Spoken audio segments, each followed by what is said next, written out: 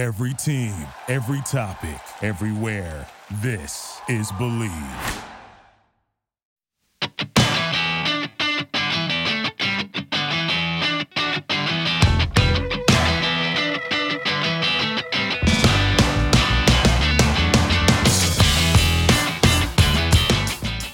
Hello and welcome to the 256th edition of the Illegal Motion College Football Podcast. In Nashville, Tennessee, I'm the Professor Emeritus, Matt Perkins, and a stuttered go across the Harpeth River from me here in the Music City. It's our own offensive coordinator, the coach, Corey Burton. In high school, if you want an instant touchdown, the stutter go is the way to go, pun intended. You'll get DBs spinning like a top and falling over, and you will get a great highlight reel out of that. But yeah, I'm excited to be here. Got some FCS football. My brackets are actually intact. Go figure. The year that I watched the least amount of basketball, my bracket does the best. And I didn't pick Kansas to win anything significant, so that always helps too. That does definitely help. The Harpeth here was flooding this weekend, Coach, so it would have taken a little longer to run that stutter go across it. But, I would have to paddle it. Yeah, we'll call it the paddle go. Go. We can't get started without the third amigo in the second city.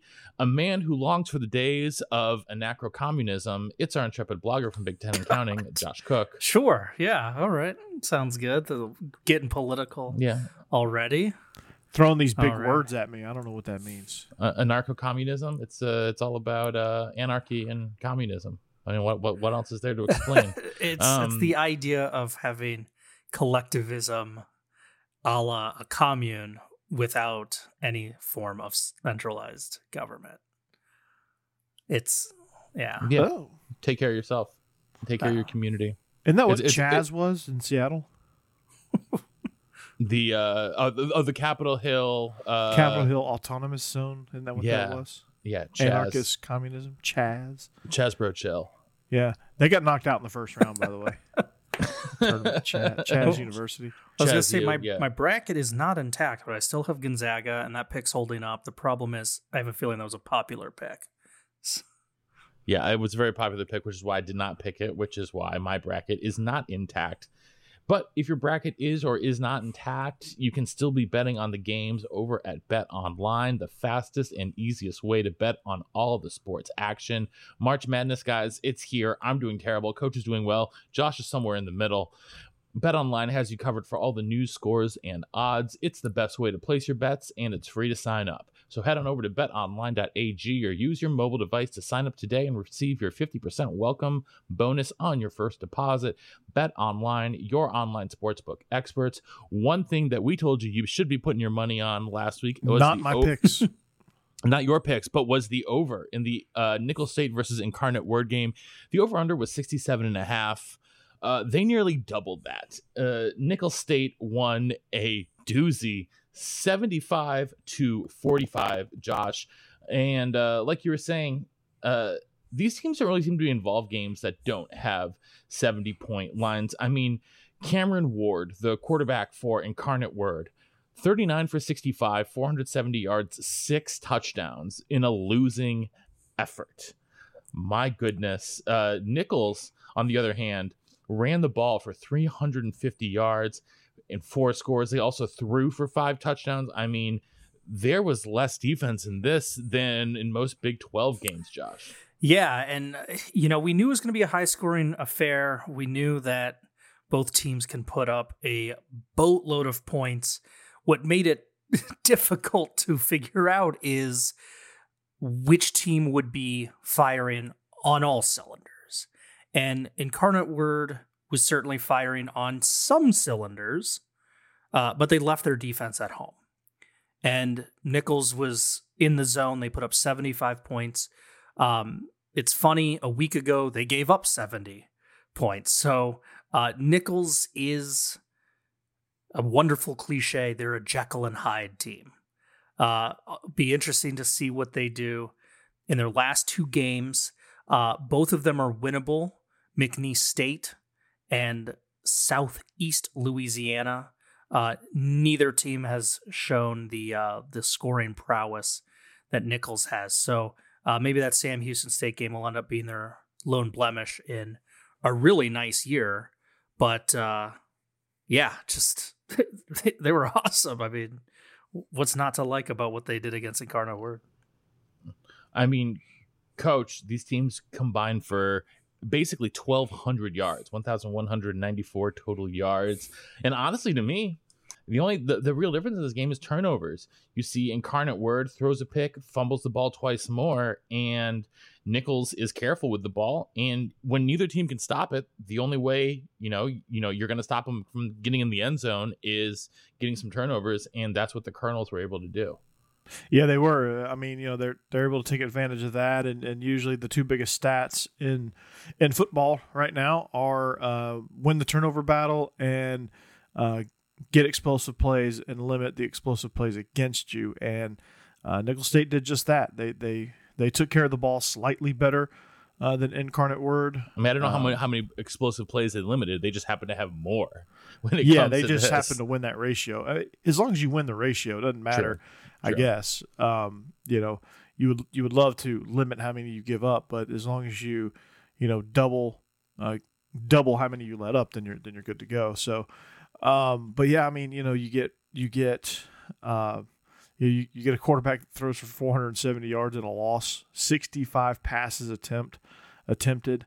That's crazy. You had, Lindsey Scott Jr. for Nicholls State. I mean, he was only 17 of 21.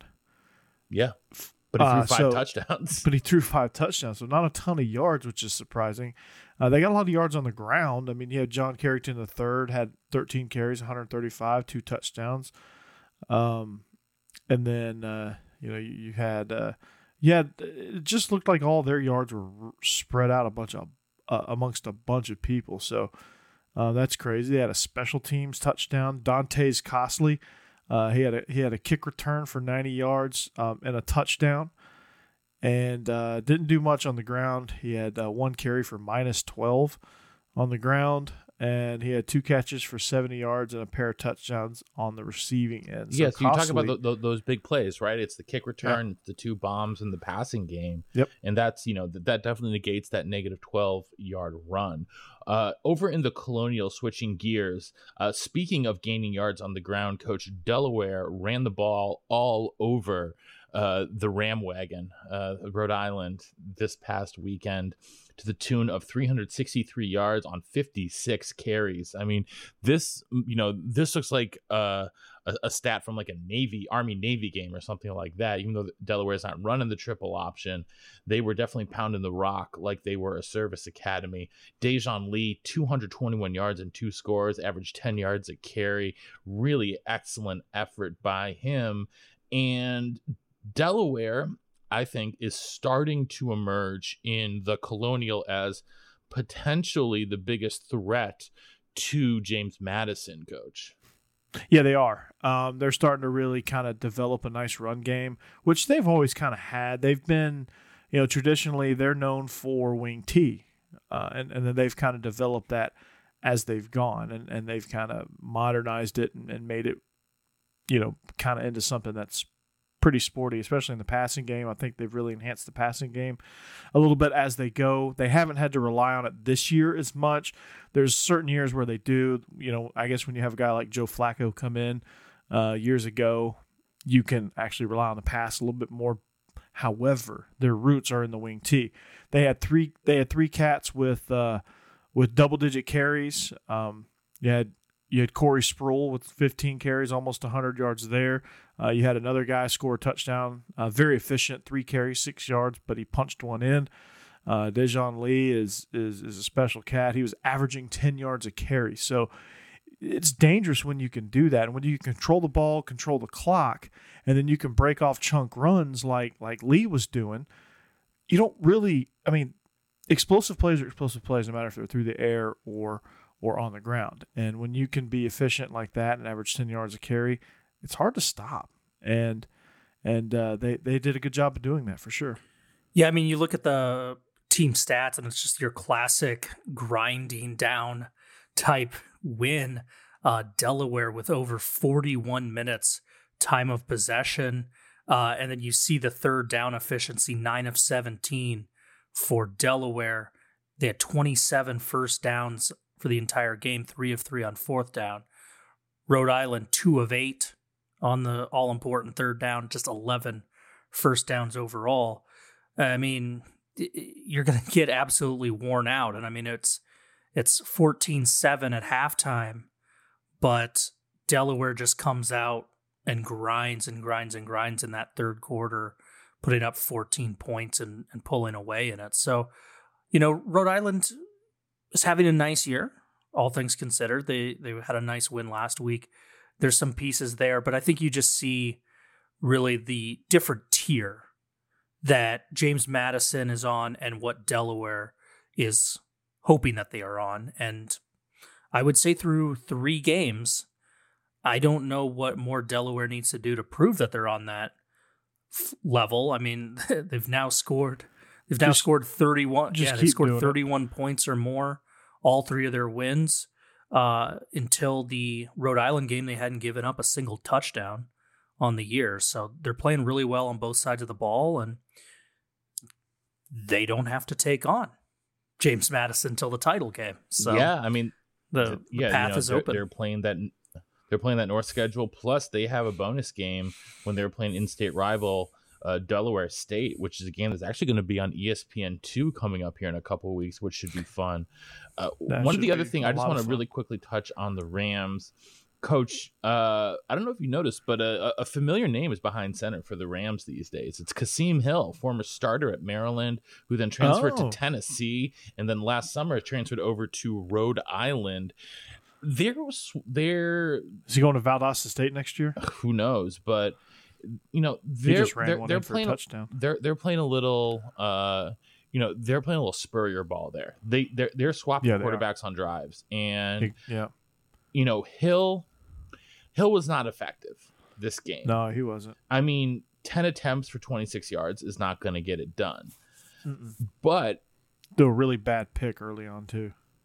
No, he didn't. No, he didn't finish with any picks in this game. It was Robinson threw the bad pick for the Rams. I'm getting my numbers mixed up, I guess, because when I was watching the game, I guess I was getting my numbers mixed up. Yeah, that was Robinson that threw a pretty because they don't have pick. their names on their jerseys. No, they don't. Helps. So, but Hill, I'm a little bit surprised. You think a guy with that kind of talent who had, not a ton of success, but a little bit of success at Maryland before he eventually got passed up there, would be able to find some success down here, but that just hasn't happened for the Rams. First loss of the year. I'm still on the Ram wagon though, moving forward. They're a good team if they can just settle on a quarterback. I hate the quarterback shuffle because you can't get a guy in a rhythm. It didn't work for Spurrier really. It didn't work with him until he settled on a quarterback. It didn't work for Bill Walsh when he did it with 2 Hall of Famers. Mm-hmm. So it doesn't work. Nope. You got to let a guy get in a rhythm. Never has. Never has. Never will. The only settle time on a guy. There's only one time that I can remember that it worked, and that's when in Chris Leak and Tebow. That's exactly what I was gonna say. Chris Leak and Tebow, but they had special packages just for Tebow that were like goal line packages, basically. And he was effectively a wildcat quarterback that freshman season of his. Yeah, he threw a couple like random jump passes. Yeah, he would throw the jump pass, and it would look like a duck. And his windup would take 5.5 seconds to get the ball out of his hands. And then he would run around the end zone like he was Hulk Hogan or Ultimate Warrior, actually. The Ultimate Warrior. One of the Oh my God! I'm watching these highlights again. It's just one of the wildest games of the weekend was Mercer and Chattanooga. This is a game we did not preview, but I want to talk about because there was a couple interesting things about this game. Not just that Mercer was able to pull off the victory and hold off Chattanooga there as Chattanooga was trying to make a comeback there in the second half, but there was also a crap ton of weather going on in this one. As anyone who lives in Middle Tennessee knows, we had some serious weather this weekend. There were lightning delays. This game took like 6 hours to play. It was an absolute wild one, but good on Mercer for being able to pull this one out. And for me, what really impressed me with what really impressed me here with Mercer was the fact that, you know, they didn't have the prettiest game on the stat line, but their defense, yes, they gave up 28 points, but their defense actually really kept them in them, kept them in it forcing a couple turnovers, and was able to get Chattanooga to only convert 3 third down opportunities. So combined on 3rd and 4th down, Chattanooga was 3 for 11. And we've talked about this with other games, Coach, but I think Mercer really shows some grit in this win. They did. They showed some grit. They resilience, I guess, with all the adversity. They could have folded like a tent, but I think what it also comes down to is the inexperience for Chattanooga. When you have a team that's as young as they are, they have 9 freshmen on their offensive starting unit. Ooh. And exactly.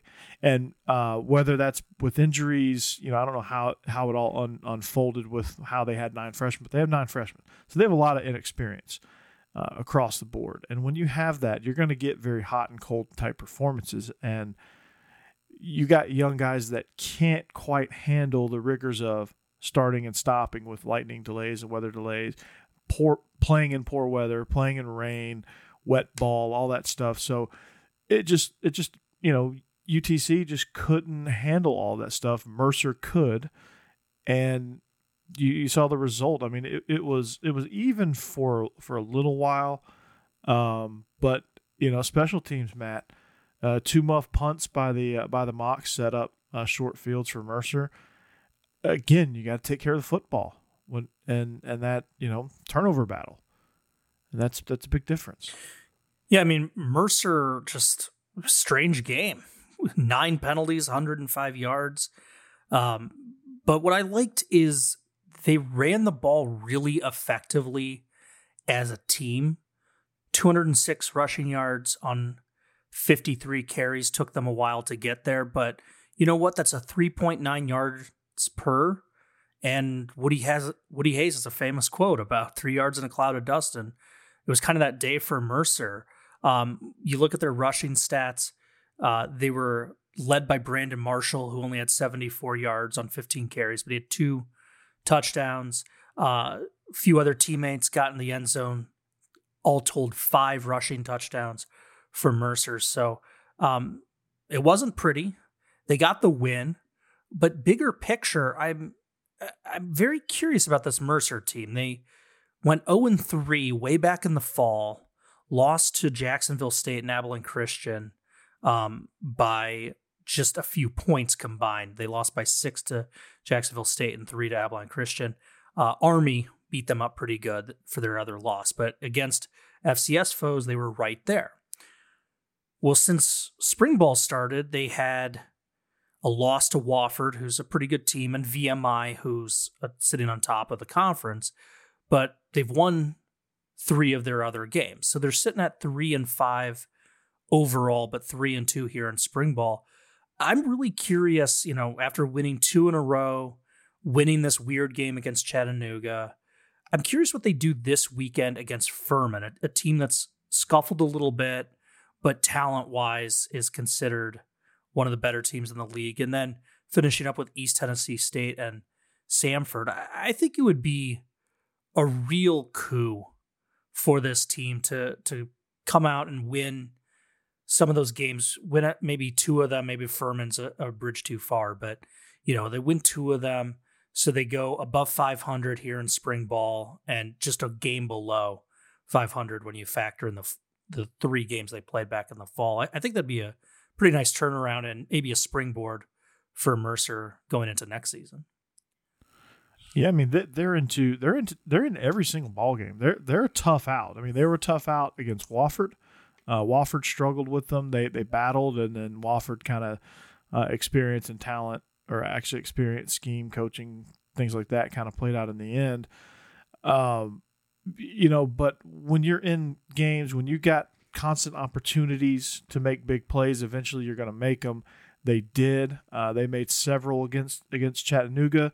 And this Furman team, who's struggling, probably, if I'm guessing, does not want to see a team that I think they're pretty hot right now. I think they're playing as good as they've played since Drew Cronick took over the program. And so they're a team on the rise. They're a team that's going to be very, very tough to deal with down the stretch of the season.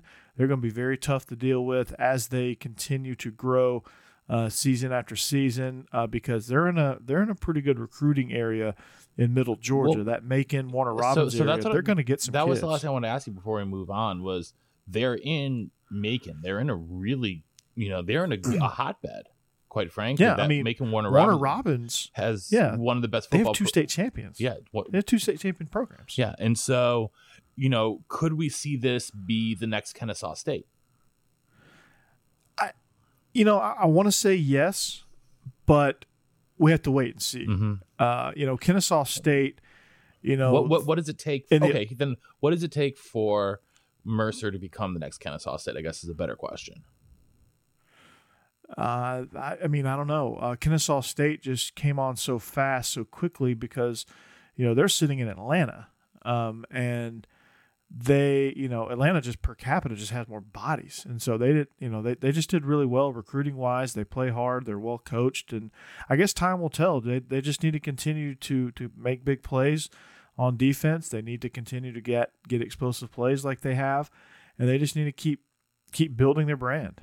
And I think they're not far away. Kennesaw State's kind of an anomaly, if you ask me. They burst onto the scene, which is, with an upstart program like that is unheard of. Mm-hmm. So mm-hmm. I would say they're less of the norm than what Mercer's doing. Okay, cool. Well, one school that has been, over the last couple of years in the South, one of the better programs is Jacksonville State. They took on Austin Peay this weekend, and they had maybe the ugliest, most difficult game I have ever seen. Jacksonville State, check out these stats, guys. Jacksonville State had 6 turnovers, 18 penalties for 126 yards, yet still only lost by a field goal. Now, obviously, Jacksonville State was a favorite in this game. This has not been the last 2 seasons have been a bit of a downturn as compared to sort of like the middle part of the last decade where Jacksonville State, you can pretty much pencil them in for 10 wins every season. So Josh, what I wanted to ask you, was this just Jacksonville State just being super sloppy, or did Austin Peay do something to make them this sloppy? Ooh, good question. Well, obviously, if you are given the opportunity to intercept a ball, you need to actually catch it. So, that is hats off to Austin Peay for doing that. Their defense played phenomenal. You already mentioned all the turnovers that they forced, but I gotta be very curious about some of the coaching decisions made in this game. It's very clear that your quarterback, Zion Webb, is having a bad day. He's 9 of 26 for 111 yards, 0 touchdowns, 4 interceptions, and he also fumbled it twice, losing 1. So he's not playing well. So first of all, why are you attempting 26 passes when it will become very apparent early in the game that he's not playing up to his standard? And then you have your running back, Josh Samuel, having an all right day. 20 carries, 89 yards with a touchdown. It's a tight game throughout. Why are you not pounding the ball? Why is Zion Webb not at 15 attempts and Samuel at about 40 carries? Just, play the game that's dealt to you. Well, Coach, that's one thing I was going to ask you there. Is it just that, because their scheme down there at Jacksonville State, they've been a little bit more wide open, I think. And so is that just a thing where they just don't have it in their playbook, in the scheme that they run, to do something like that? They have it in the playbook, but that's just that part of their philosophy is just, air it out, spread it out, and be aggressive through the air. That's just kind of, you live and die by that, I guess. And Jacksonville State chooses to do that. And sometimes sometimes it's going to be sloppy, sometimes it's going to be rough. But for them, it's worked more than it's not. So if I'm Jacksonville State and I win 10 games a year, what's to tell me that we can't just throw our way out of problems? That's true, but I mean, this is not. I mean, I'm not saying it's right or wrong. I'm just saying that's kind of where their philosophy is. Probably, if I had, without being in their meetings and without knowing their coaching staff, if you watch Jacksonville State, you would assume that that's their philosophy. I think you need to run a little bit more. Even I kind of fell in that line of thinking of, hey, I'm just going to throw my way out of these problems. It doesn't work.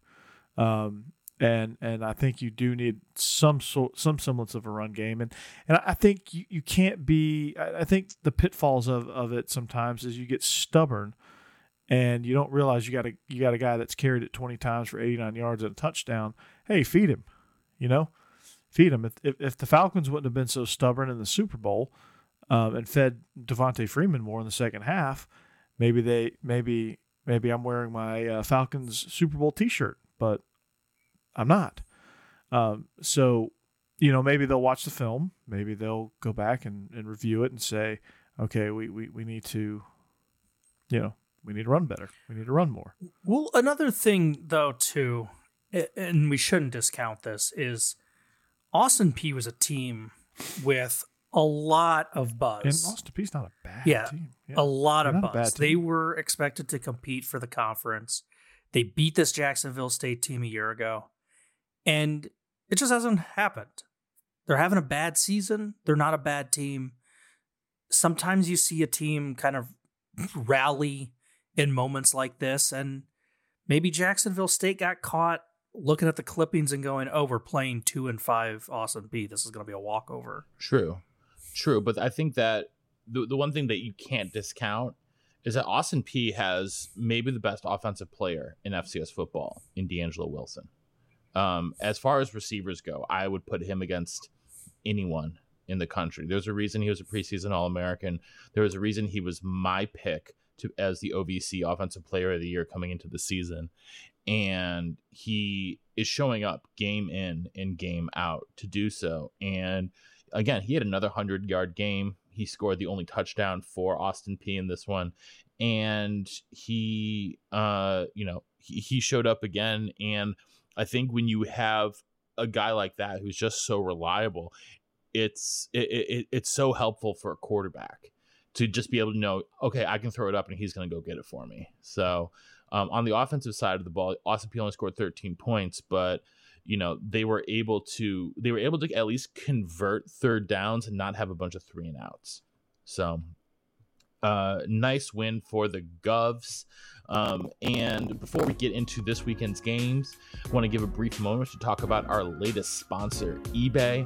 Whether it's that rare dead stock or the latest release, find the exact shoe you're looking for. As the original sneaker marketplace, eBay is the place to go to cop that pair you've been eyeing. With eBay's authenticity guarantee, your sneakers are meticulously inspected by independent professional authenticators. A team of experienced sneaker experts verify the box, logo, stitching, and dozens of other inspection points. Each sneaker also receives an authenticity guarantee tag that includes a digital stamp of authenticity, and it protects sellers with a verified return process. eBay has also eliminated selling fees on sneakers more than $100, making it free to sell or flip your collection. So head on over to ebay.com/sneakers today. eBay, the world's best destination for discovering great value and unique selection. Last weekend, Josh, you went 2-2. Coach and I both went 1-3 in our picks. Let's improve on that this weekend. Unfortunately, one of the games that we were most looking forward to this coming weekend, the battle in the Missouri Valley between South Dakota State and North Dakota State, has been postponed. So we will not be able to talk about that. But what we will be able to talk about is two undefeated teams in the Colonial going at it when James Madison and Richmond face off this weekend at Richmond. And James Madison here is an 11.5 point favorite at Robbins Stadium. I went first last week on picks. That means, Josh, you get to go first this week. What side are you taking? Are you taking the number one team in the country, James Madison, or do you like Richmond to cover, if not upset them? The Spiders. Yeah, I mean, James Madison, they're number one in the country for a reason. They had a 2-week layoff and came out very crisp against William and Mary down there in the VA. We know the faces over there, Cole Johnson, they're fantastic quarterback. Percy Agaye Obasi, their outstanding running back. Good on you for saying that name, because that would have destroyed that. Richmond is the surprise upstart. They're 3-0. And so I was looking at some of their stats, and they have some really intriguing numbers. First of all, quarterback Joe Mancuso, 6 touchdowns, 0 interceptions, 581 yards on the season. So that's pretty good. 60% completion rate. But then I saw something I absolutely love. You guys know I'm a sucker for teams that spread it around. So they have a whole bunch of names. They have, in order of receiving yards, they have Leroy Henley, John Fitzgerald, Josiah Williams, Aaron Dykes, Isaac Brown, and Justin Jasper. And they all have 6 or more receptions on the year, and they all have 79 yards or more. So the wide receivers are involved. Tight end John Fitzgerald's the second leading receiver on the team. Aaron Dykes, the running back, is involved. They can spread it around. They can make it hard to game plan. Will it be enough to win the game? I don't think so, but I think Richmond hangs around just enough. I will take the home underdogs. Ooh, Josh likes the points in this one. Coach, what do you say? The first thing you said, Josh, was James Madison's number 1 for a reason. You said you appreciate teams that spread it around. I think you are just longing for somebody to replace Brian Ferentz and do that at Iowa. Can't blame you there. I longed for that at Georgia. We finally got somebody, and they discovered that JT Daniels actually was pretty good at football. So I'm picking the Georgia. Wait, no, wrong game. I'm picking James Madison. I think they cover. They're number 1. They're going to win by 2 touchdowns. Yeah, Josh, you talk about spreading it around. Well, James Madison spreads it around on the ground. You talked about Percy Agaye Obasi already. Yes, I tackled that name too, Coach. I'm not doing it. But you didn't mention. You didn't mention Juwan Hamilton, Kalen Black, and Latrell Palmer. All 4 of those backs are able to be bell cows, and I think that yes, I called you a bell cow. Nice. I'm riding you all day, son, and I'm going to ride you into the sunset, like James Madison is going to ride that running game. Spiders create webs. The Duke's running attack is going to go right through that web. And I'm going to take the Dukes here to cover that big number. Let's head out. Did we just guarantee Richmond win by Matt, you and I picking pretty much. Yep, that'll do it every time. We got the coach and professor stink on it. So I would have picked the Jackrabbits for the canceled game, just so you know. So would have I, just because I picked the Jackrabbits at the beginning of the season, and I feel like I have to stick to my guns. Let's head to the Big Sky. Eastern Washington, UC Davis. UC Davis, one of my favorite teams to watch in the entire country. After a tough loss to Weber State a couple weeks back, they've now won 2 straight. They struggled a little bit with Idaho State before pulling away later. A couple weeks ago, they scored 73 against Cal Poly. That Cal Poly defense apparently is genuinely atrocious, because they gave up 62 to Eastern Washington last week. We know both these offenses can give up points, can put up a lot of points. Both defenses can be a little bit suspect. Nonetheless, the Eagles of Eastern Washington, 1.5-point favorites on the road in Davis at UC Davis Health Stadium in Davis, California. Wine country, agricultural country. Josh, who do you like here? Well, you mentioned Weber State, a game we did not talk about in our rundown, but they narrowly escaped Northern Arizona a few days ago. That was a heck of a game. I think the rest of the conference was pulling for the Lumberjacks, to say the least, to have Weber drop a game. But in terms of this one, Eastern Washington started with that loss at Idaho, and we're all kind of like, oh, whoa, their high-flying offense only put up 21 points. And then against Northern Arizona, they look back on track, blow them out. Against Idaho State, they win, but it's 46-42, and we're like, oh, what's up with this Eagle defense? Well, I think against Cal Poly, they finally put together the type of game we expect from Eastern Washington, 62-10. One of my favorite cliches, midseason form. I think Eastern Washington is into that. Cal Poly's a team that is really good, and there's a lot to like about it. I just think Eastern Washington is a little bit better. You mean Davis, not Cal Poly. Cal Poly is not good. Cal Poly is very bad. Yeah, I meant, sorry. I keep seeing Cal Poly all over all of their schedules because I look at my notes. In their last two games, both teams played Cal Poly and Idaho State. So when you look at Cal Davis's schedule, by the way, it shows Friday, February 26th, Cal Poly postponed. Then they played Cal Poly on the 20th of March. And then April 10th, Cal Poly's been canceled. Cal Poly appears 3 times on their schedule. So as I was looking at my notes, I kept seeing, and then it was a Freudian slip. But anyway, so there's a lot to like about Davis. But one of the things I absolutely love about Eastern Washington is the quarterback situation. Eric Barrier, senior quarterback. He is phenomenal. He has 1,491 yards and 13 touchdowns. Ooh. In 4 games. 4 games. Yeah. 3 here he did all stats. of it against Cal Poly. Yeah. Well, no, he did 339, 413, 455, and then Cal Poly was actually his worst game, 284. Yeah, when your worst game is 284, you're doing something right. Yeah, so I'm going with Eastern Washington, but I do think it'll be a close game, and there's a lot to like about this Davis team.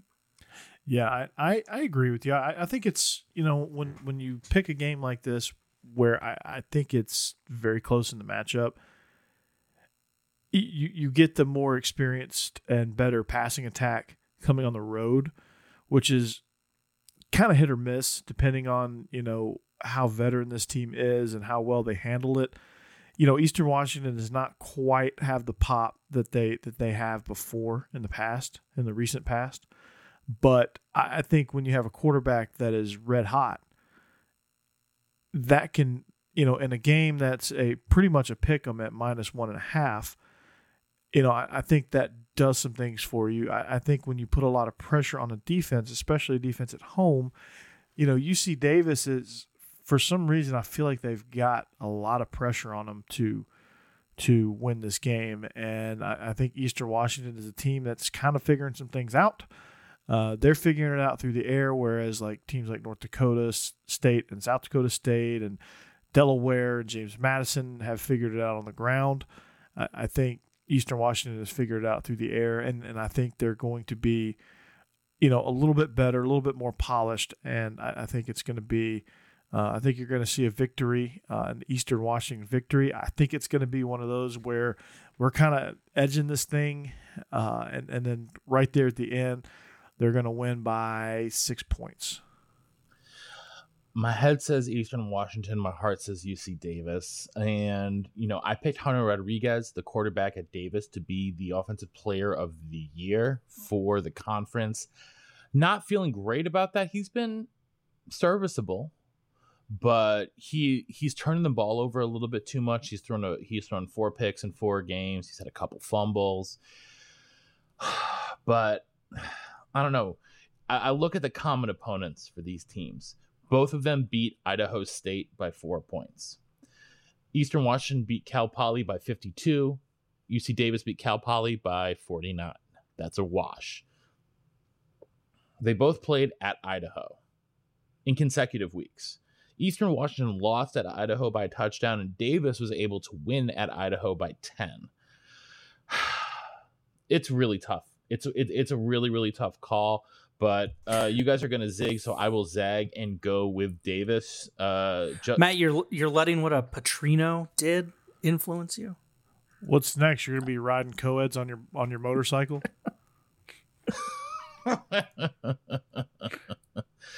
Oh gosh, no. I'm going with Davis. I'm going with Davis. Since Paul Petrino's like the lesser version of everything his brother does. He probably cruises around Moscow on one of those tricycles, right? Those motorized tricycles. No, like a what are those? Like those Can-Ams or whatever they are. Yeah. No, he's doesn't rocking have a Segway, bro.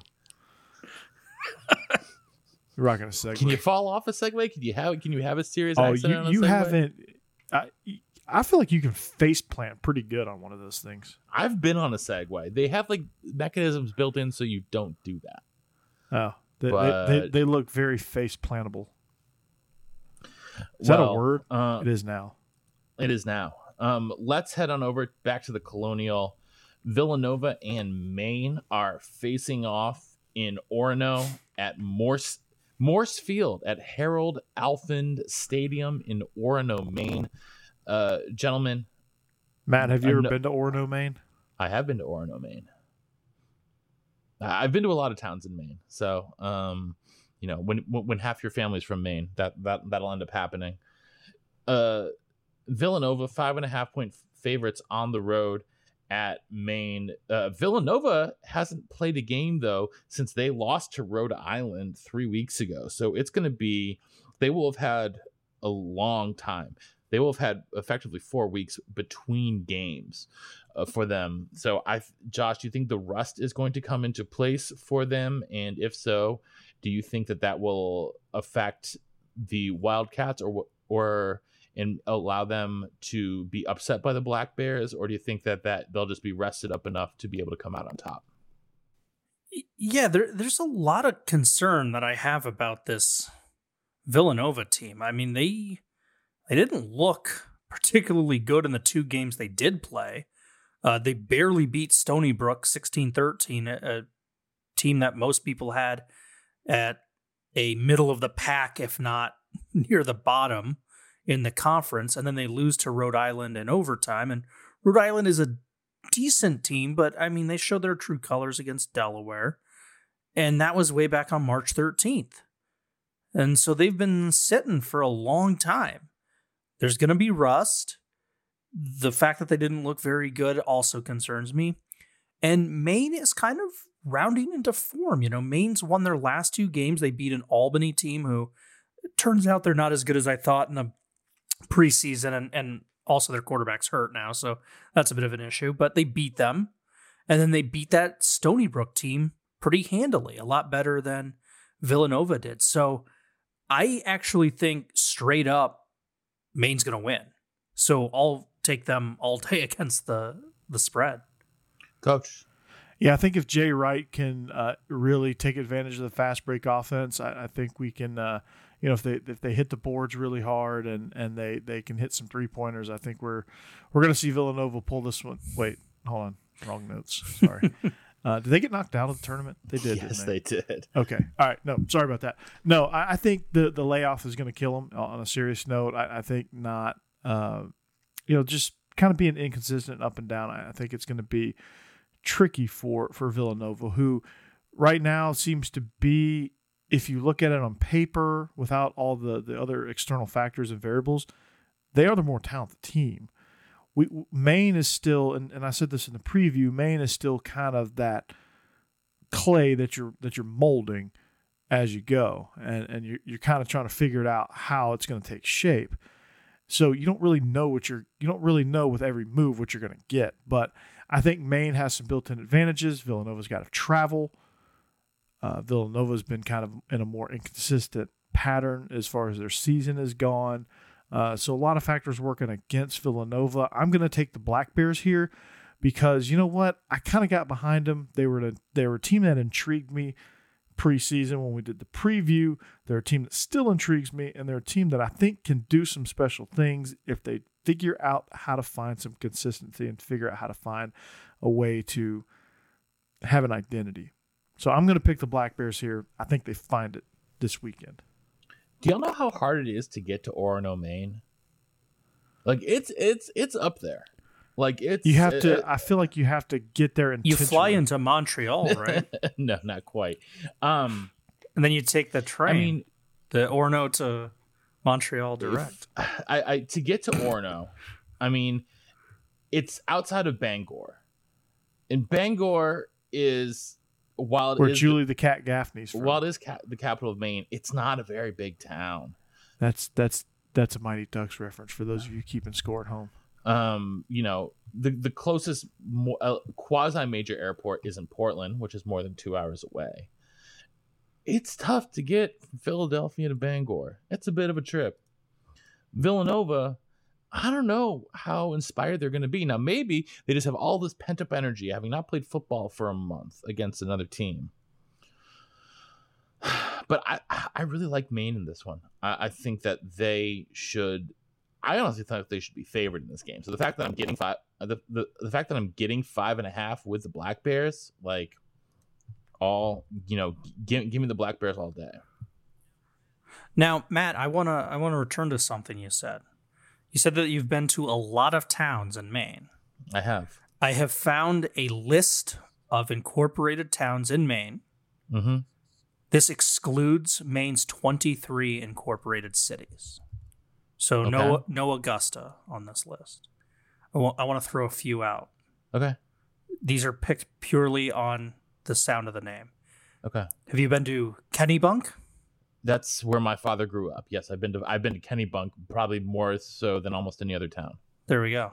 Same county, so maybe you've been there. Have you gone from Kennebunk to a day at Old Orchard Beach? Old Orchard Beach is Maine's probably their most famous beach. So yes. There we go. Well, that's just learned something. That's fun. Kennebunk is not to be confused with Kennebunk Port. Kennebunk Port abuts Kennebunk.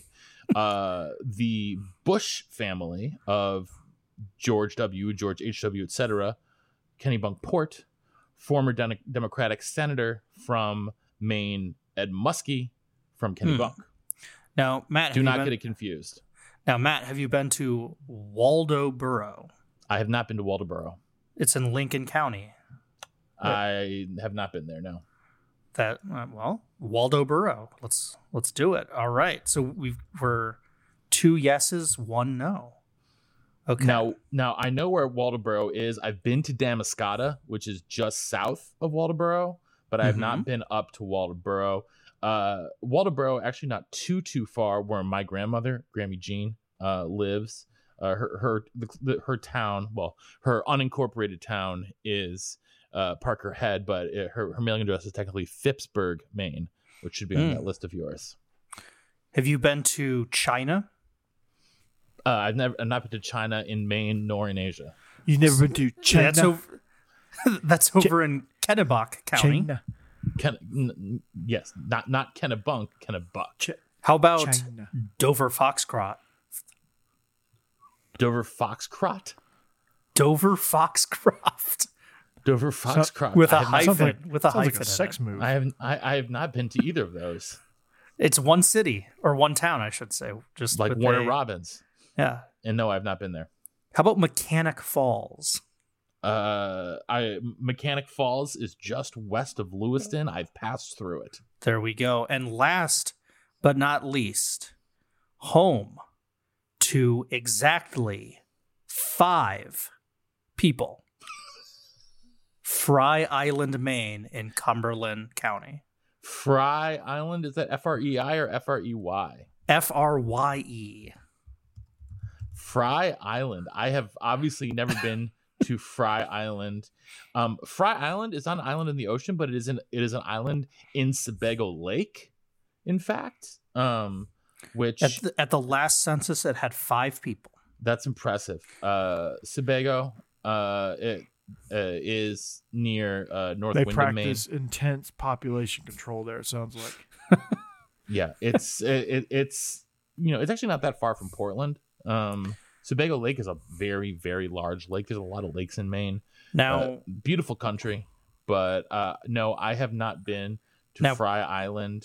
Well, if we go, we need to go on Independence Day. It's the most celebrated holiday on the island. This is per Wikipedia.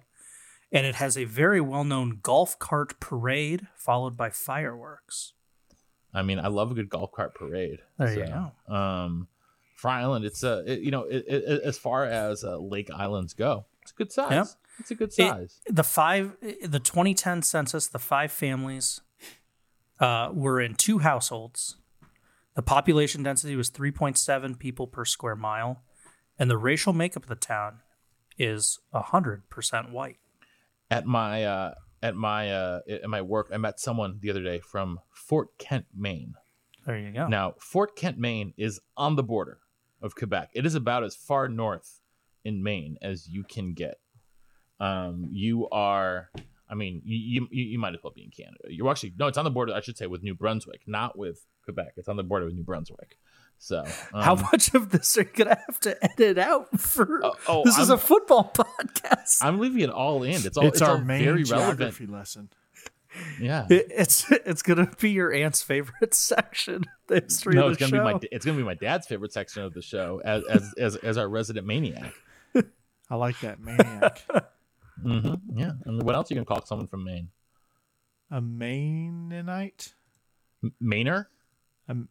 No, it's maniac. I mean, it has to be maniac. I don't know how it could be anything else. No. San Diegans. Okay. Well, let's head from the Penobscot Valley to the Ohio Valley and talk about Murray State and Austin Peay. Guys, Murray State is off to the quietest 5-0 start in all of FCS this spring. They are dispatching foes left and right now. To be fair, they have not played the toughest schedule. Austin Peay is probably the best team that they have faced so far this season. Nonetheless, 5-0 is 5-0. And I don't care how you get there, if it's luck or whatever. It's tough to be 5-0. Yet somehow they are still dogs on the road in Clarksville against Austin Peay. Austin Peay coming off of that ridiculous game we talked about against Jacksonville State. I picked Austin Peay last week. That was my one win in our contest last week, and so I feel like I need to stick with the Govs. That being said, man, it's really hard to pick against a 5-0 team, especially when they're getting points. So give me the Racers on the road. I don't even know why I went first. I was supposed to go last. Josh, I'm going to let you go. Well, I'm taking Murray State as well. I think that, Austin Peay, it hasn't clicked this year. They've been really out of sync with a lot of stuff. And they were given their last game thanks to 6 turnovers, 4 interceptions. I don't see Murray doing that. And I think one of the reasons why Murray is off to such a great start is they hired a coach back in December 13th of 2019. So just as the 2019 season was ending, and then obviously the 2020 year got all messed up. Now, who did they hire, and why didn't we talk about it way back then? Well, we're so focused on the FBS coaching carousel, we don't have time for the FCS coaching carousel.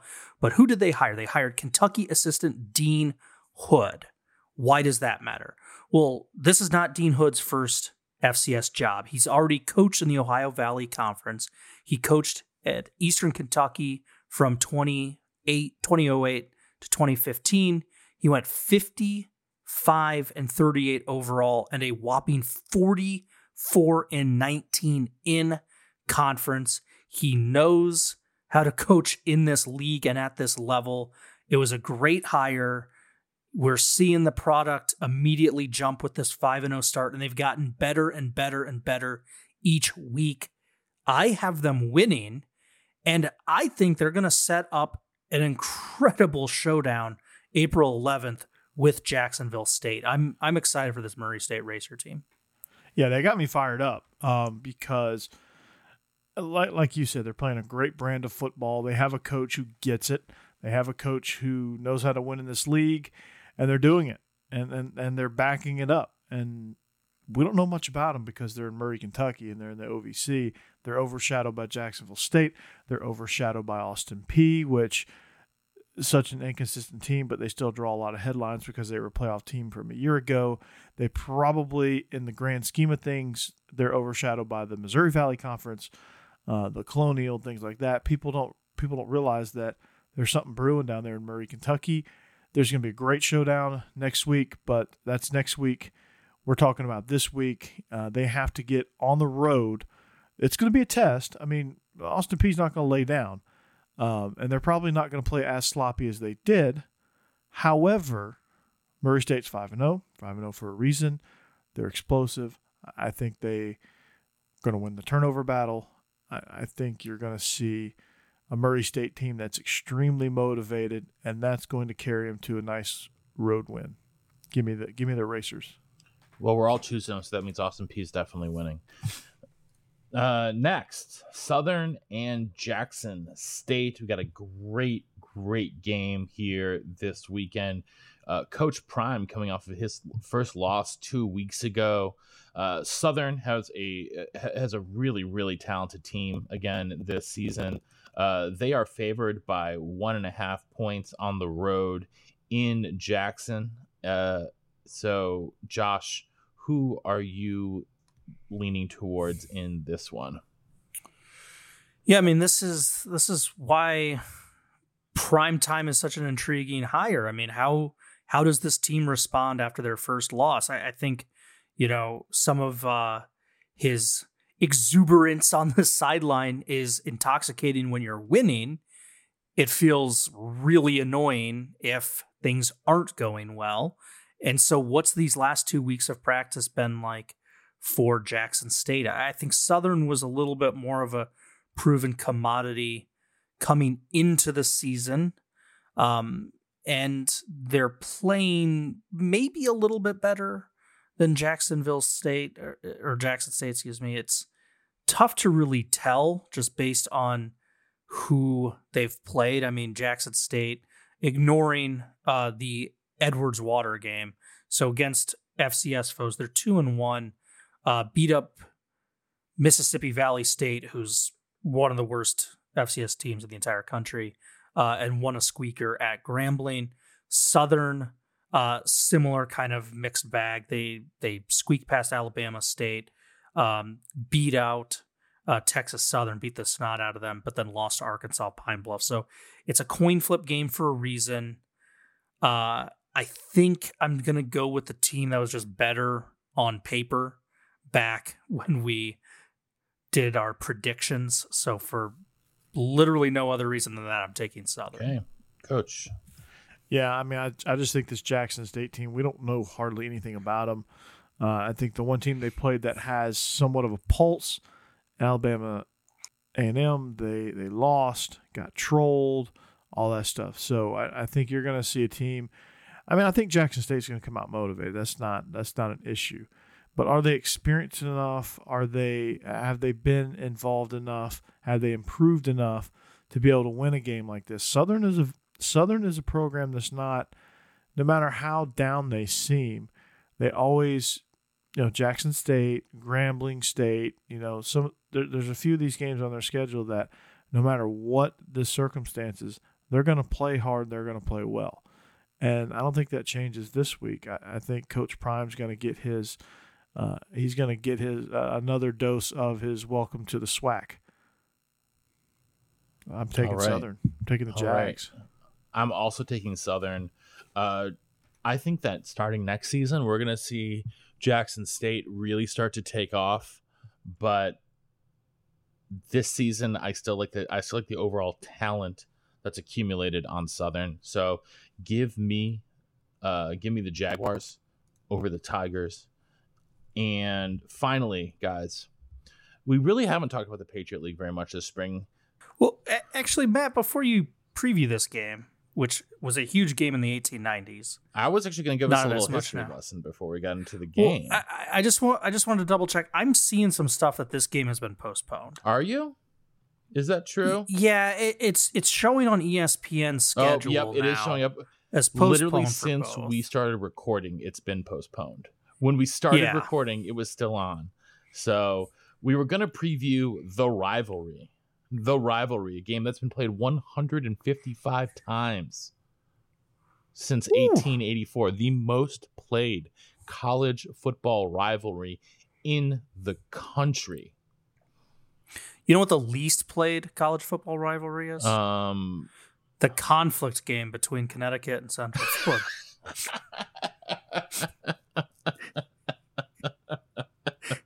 The conflict trophy. Oh God.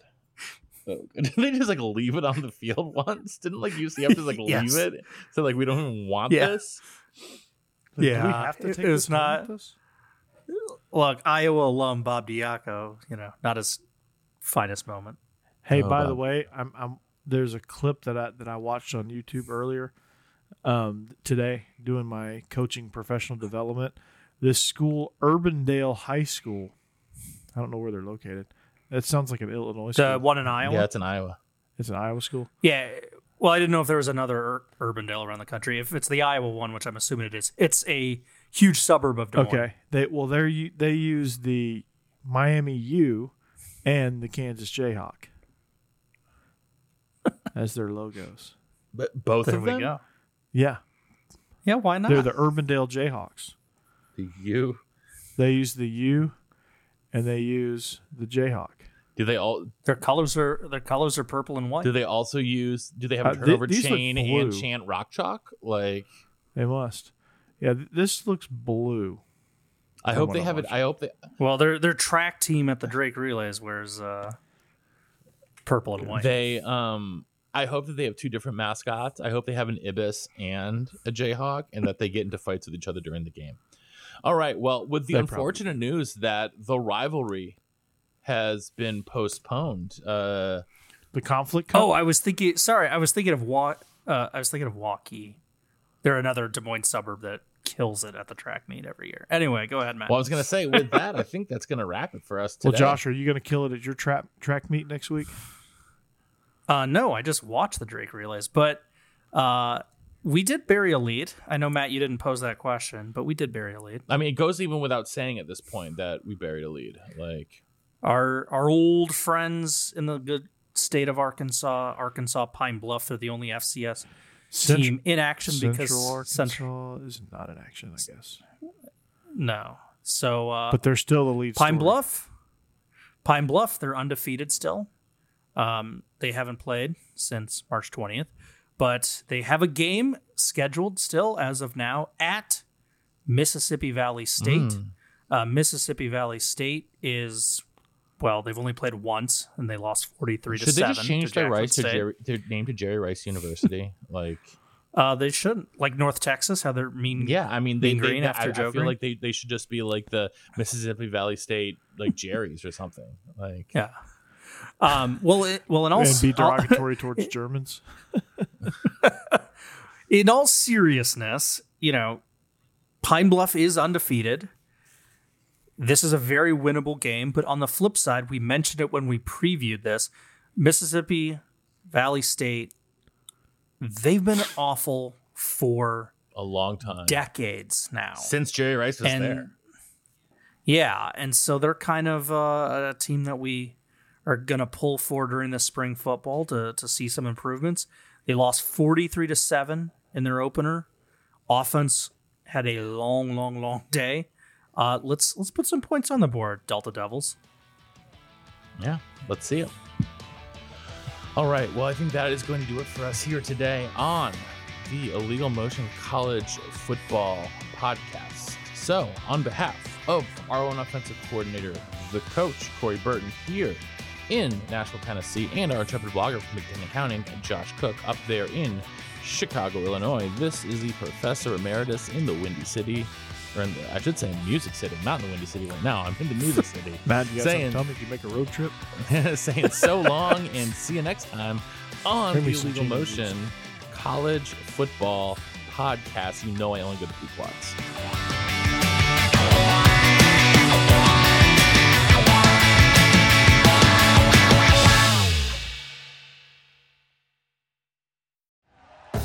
Thank you for listening to Believe. You can show support to your host by subscribing to the show and giving us a 5-star rating on your preferred platform. Check us out at Believe.com and search for BLEAV on YouTube.